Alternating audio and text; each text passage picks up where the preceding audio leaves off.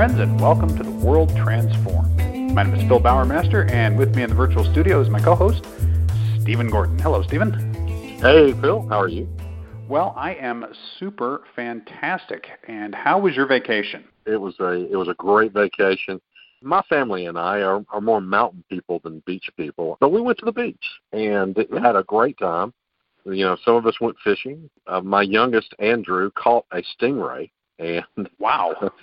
And how big? Well, it was probably 1.5 feet across from wingtip to wingtip. The issue became, how do we get the hook out of this stingray without getting stung? Got here because that's a catch and release thing. I'm guessing you don't really keep that, or do you? Oh no, you wouldn't. I suppose there's some meat to eat on one of those things, but to me, they're just too cool of animals to do that to. For sure.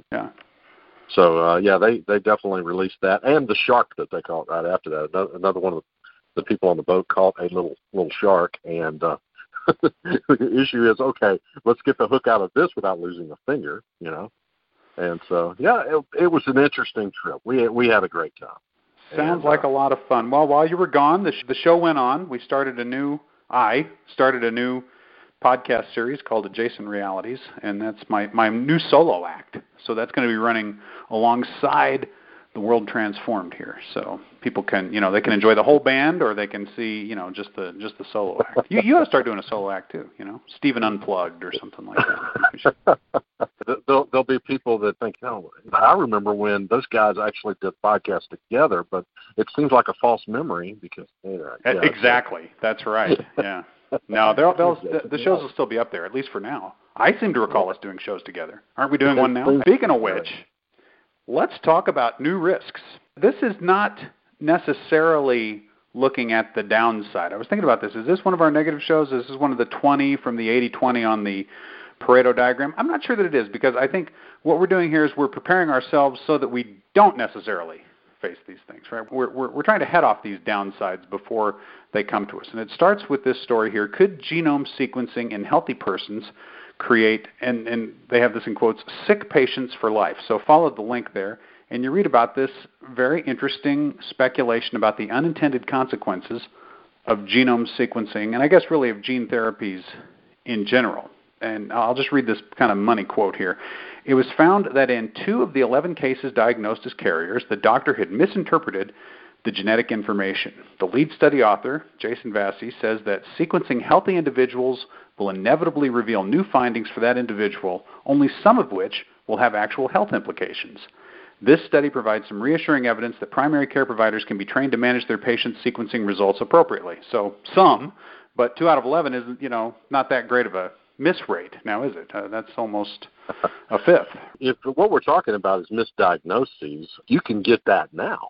The risk of a misdiagnosis is with us and is ever present right now. I guess this creates a whole new category in which to make a mistake, I guess. Right. Yeah. So in a sense, it's not a new risk at all. Here we just have fertile new ground for the same old problem, right? Of having of being diagnosed incorrectly. So when they talk about sick patients for life, is that not a category we already have? And don't you know people who are sick their whole lives, right? Who basically go from one diagnosis to the other, and it could just be that medical science hasn't caught up with what they've got, or they hit the wrong thing going in, or there's no treatment for what people have. There are all kinds of reasons why people end up suffering with health problems throughout their whole lives, and I guess really, when you come down to it, what this is saying is this could amplify that, because there are so many things that can be read in the genome, and there are so many opportunities to misinterpret that information. And as you and I were talking before the show started, it also will be a real exciting new opportunity for hypochondriacs, right? Right. You can have your whole genome in front of you to find something wrong if you need to have something wrong to be happy. So that's right. Whole Encyclopedia Britannica worth of data about yourself there to find problems in. And that's right. And people will find them. That's the thing. They definitely will find them. There will be mistakes made, and it speaks to the fact that when we have new technologies, they bring new risks. It's the law of unintended consequences that we talk about so often. Here, the researcher is hopeful that this isn't going to be a big issue.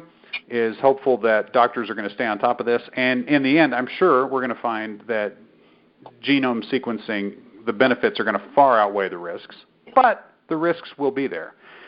My thinking on this, Phil, is that there's so much information on each individual patient that we would get from genome sequencing that the only way to stay on top of it is to have an AI assigned to it. I do not think that a human doctor could know the ins and outs of even one single patient. One single patient would be a lifetime of work for a human doctor, I think, if you have that much information. And, don't have time to do that. You just can't. So I think ultimately the way this gets real and becomes actually helpful in the field of medicine is that you couple this huge volume of information with AI that picks through it and finds the real problems, hopefully, and some real solutions. Hopefully so. I would like to see that be the case. It seems that we are going to need at least an expert system of some kind for each genome, because to your point, there's just so much data. Right. There's still a risk. There's the risk that the AIs could be programmed incorrectly, or that they could be drawing the wrong conclusions, or that they could consistently make a certain kind of mistake. But we will catch all that eventually. It's kind of like the self-driving car thing, where hopefully the systems are talking to each other, and eventually, rather than being replicated and cascading, those mistakes are caught in the early days, and the systems would improve over time, such that if there is a big risk of misdiagnosis from genetic information in the beginning, whether from human or electronic doctors, that goes down precipitously, right? It just continues to decrease over time as we learn more and more and more, and the system becomes more resilient, and we become more resilient as a result. It goes to the fact that when we bring on new technologies, we give ourselves new capabilities, and we expose ourselves to new ways of getting hurt. And my example of this is the threat of EMP attack, right? It's predicated on the fact that we live such wonderful lives, that we have a completely modern, electrified, connected world that we live in that in some ways meets all our needs. The electric grid just is the goose that lays the golden egg, right? It's like it is the thing, yeah. You were saying an EMP attack could take it down, and that's a risk to us, but wouldn't have been a risk a while back, and which reminded me, Phil, of the solar storm of 1859. It's called the Carrington event. Yep. That was a solar storm that was bad enough that it caused fires in telegraph offices across the country. That would have put the entire nation in the dark. That was a bad enough storm; it would have done that. And well, let me tell you what that storm did do. It knocked our country right back into the 19th century. Exactly. In the year 1859, you were okay being knocked back into the 19th century. Yeah, in the year 2018, you were well prepared for that. Yeah, in the year 2018, not so much. Exactly. You could take away all the electrical conveniences in 1859, and most people didn't even notice, I would guess, right, that electrical conveniences had been removed. Today, obviously, it would be devastating, the level of damage, and that is kind of a perverse way of marking how much progress we've made. It just goes to show you how incredibly advanced our technological infrastructure is over then, but how vulnerable it is for that very reason. So there you go. What other risks are we facing as new technologies? Do you have any good ones? Next month, the Tesla company is scheduled to do a download to its vehicles to allow fully autonomous transportation in Teslas. So there you are. You're driving along one day, and the next day you don't have to drive along if you don't want to. The grind of the daily commute is less grinding. And safer. Yeah, there's no point in doing it at all if you can't do it safer than a human can do it already. Right. The hope is from the get-go it'll be safer. And quite frankly, I think it can be. We humans are just barely good enough to do this thing called driving. If we were any less capable of doing what it is we do when we drive a car, we just wouldn't accept the risk. We would not. We would still be doing horse-drawn carriages and stuff. So here's my thought, Phil. You're supposed to continue to monitor these systems so you can take over an event that they're confused by the surroundings or something, right? Right. Does it create a situation where you're just not available mentally when you need to be available to take over? And you would have been had you been driving the entire time. But now you're absorbed in your cell phone or whatever, and at the moment you need to take over, you are not there. I think as long as self-driving systems require humans to step in as like the backup safety feature, that's going to be a problem, right? That's a problematic thing. Absolutely. Yeah. If it can't do 100% of my driving between myself and my destination, and it needs me for 2%, and we don't know what 2% that is, yeah, in advance, then you know what? I'll take it. I'll do the entire driving myself. I'd rather drive. Yeah, absolutely. Yeah. Because it's like a surprise party, a really unpleasant surprise party. Exactly. Right? Surprise. Yeah. You know, you need to take over this instant. You know, I'm with you. It's got to be a better system than that, and hopefully it will be from the very beginning. But we'll see.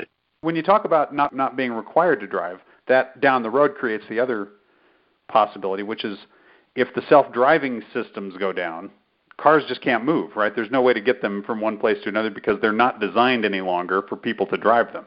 You could literally have a car that doesn't have a steering wheel, brake pedal, gas, anything. Right. The engine still works, the tires are okay, everything's all right, but there's no way to get it anyplace, right? I mean, it's hard for people from our world to imagine. People who live in that world, they'll be used to that. It won't occur to them that that's as big a problem as it just does. It's like, well, just give me a steering wheel, let me drive it home. What's the big deal? I can live without the convenience just this once. So I think there are risks with self-driving cars. The other one that I think probably bears further exploration, we won't have time to get into it tonight because we're already just about out of time on this topic, but I think virtual reality is going to have some unanticipated risks associated with it. And one of them might be that it just makes us really comfortable, like too comfortable with risky situations. For example, I just got an Oculus Go. Okay, so I've entered the world of virtual reality, and I haven't done much with it. I've been riding this roller coaster ride a couple times. It actually makes me kind of queasy, so I can't do it too much. But one of the things that happens on this roller coaster, and it's quite fun, but one of the things that happens is it's on a mountain and boulders just start falling down on you. Well, that's fun, huh? And they bounce off, and it's no big deal. But you're in what's otherwise, you're feeling the motion, and it's supposedly replicating the real world, and then it adds this other dimension where in real life those would kill you, right? I mean, they would knock the roller coaster off the track, and you would be dead. That's a real simple example, but I think it's that kind of stuff. As people get used to having full-blown subjective experiences in environments where there are these risks that don't have the consequences that those risks have in the real world. What happens when they face those things in the real world? I'm imagining doing a wingsuit, doing low flying, just right over the hillside. You've seen the YouTube videos where they're like 15 feet off the slope, just barreling down the slope. It's insane. But, I suppose if you did it enough in VR to the point that you lost your natural fear of it, I don't know. Phil, if it would make it better or worse when you face the situation that you've done it so many times that you have the reflexes to survive it, or if you lack the danger cues anymore. I mean, it's that would keep you from doing it to begin with. I don't know. The thing is, with the VR, you can always switch off the system and then you go to bed, right? It's like, I messed it up that time, right? In real life, you're doing the wingsuit thing 15 feet off the ground, careening down the mountain. You get only the one chance, right? I mean, there are no do-overs in the real world. If you have reflexes that are predicated on the idea that there's a built-in do-over that you always get another life, I don't know. We don't expect that from real life based on playing video games, but when the video games become a full subjective experience, I wonder if it changes how we respond to the real world. Not consciously, obviously. People aren't going to think that they get another life, but would there be subconscious feelings and reflexes, impulses that would be? I just don't know. Well, it reminds me a little bit of Apollo 13. You recall that they had gone through the test after test, and they kept throwing problems at them until they killed them in the simulator, right? Right, right. And this is right on the eve of them going out to actually do it for real. And of course, then they're faced with problems they never even saw in the simulator in Apollo 13. So right, exactly. At any rate. I don't know. Is it better to simulate the issue before you actually face it in the real world? I think by and large it probably is better.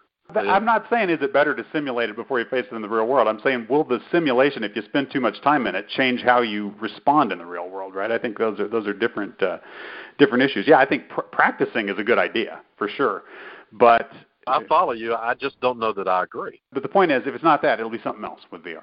Wait and see. There'll be yeah, exactly. There will be another set of risks that we have to deal with. But you know what? We're out of time. We've already gone long because VR is just so much fun to talk about. But there you have it, okay? New technologies, new capabilities, wonderful new benefits, and risks that we have to be thinking about and planning for. So that's a topic that we will hit again, I'm sure, in the near future. And we're going to be back again Wednesday with a brand new show. Great talking with you, Stephen. Great having you all with us. And until next time, live to see it.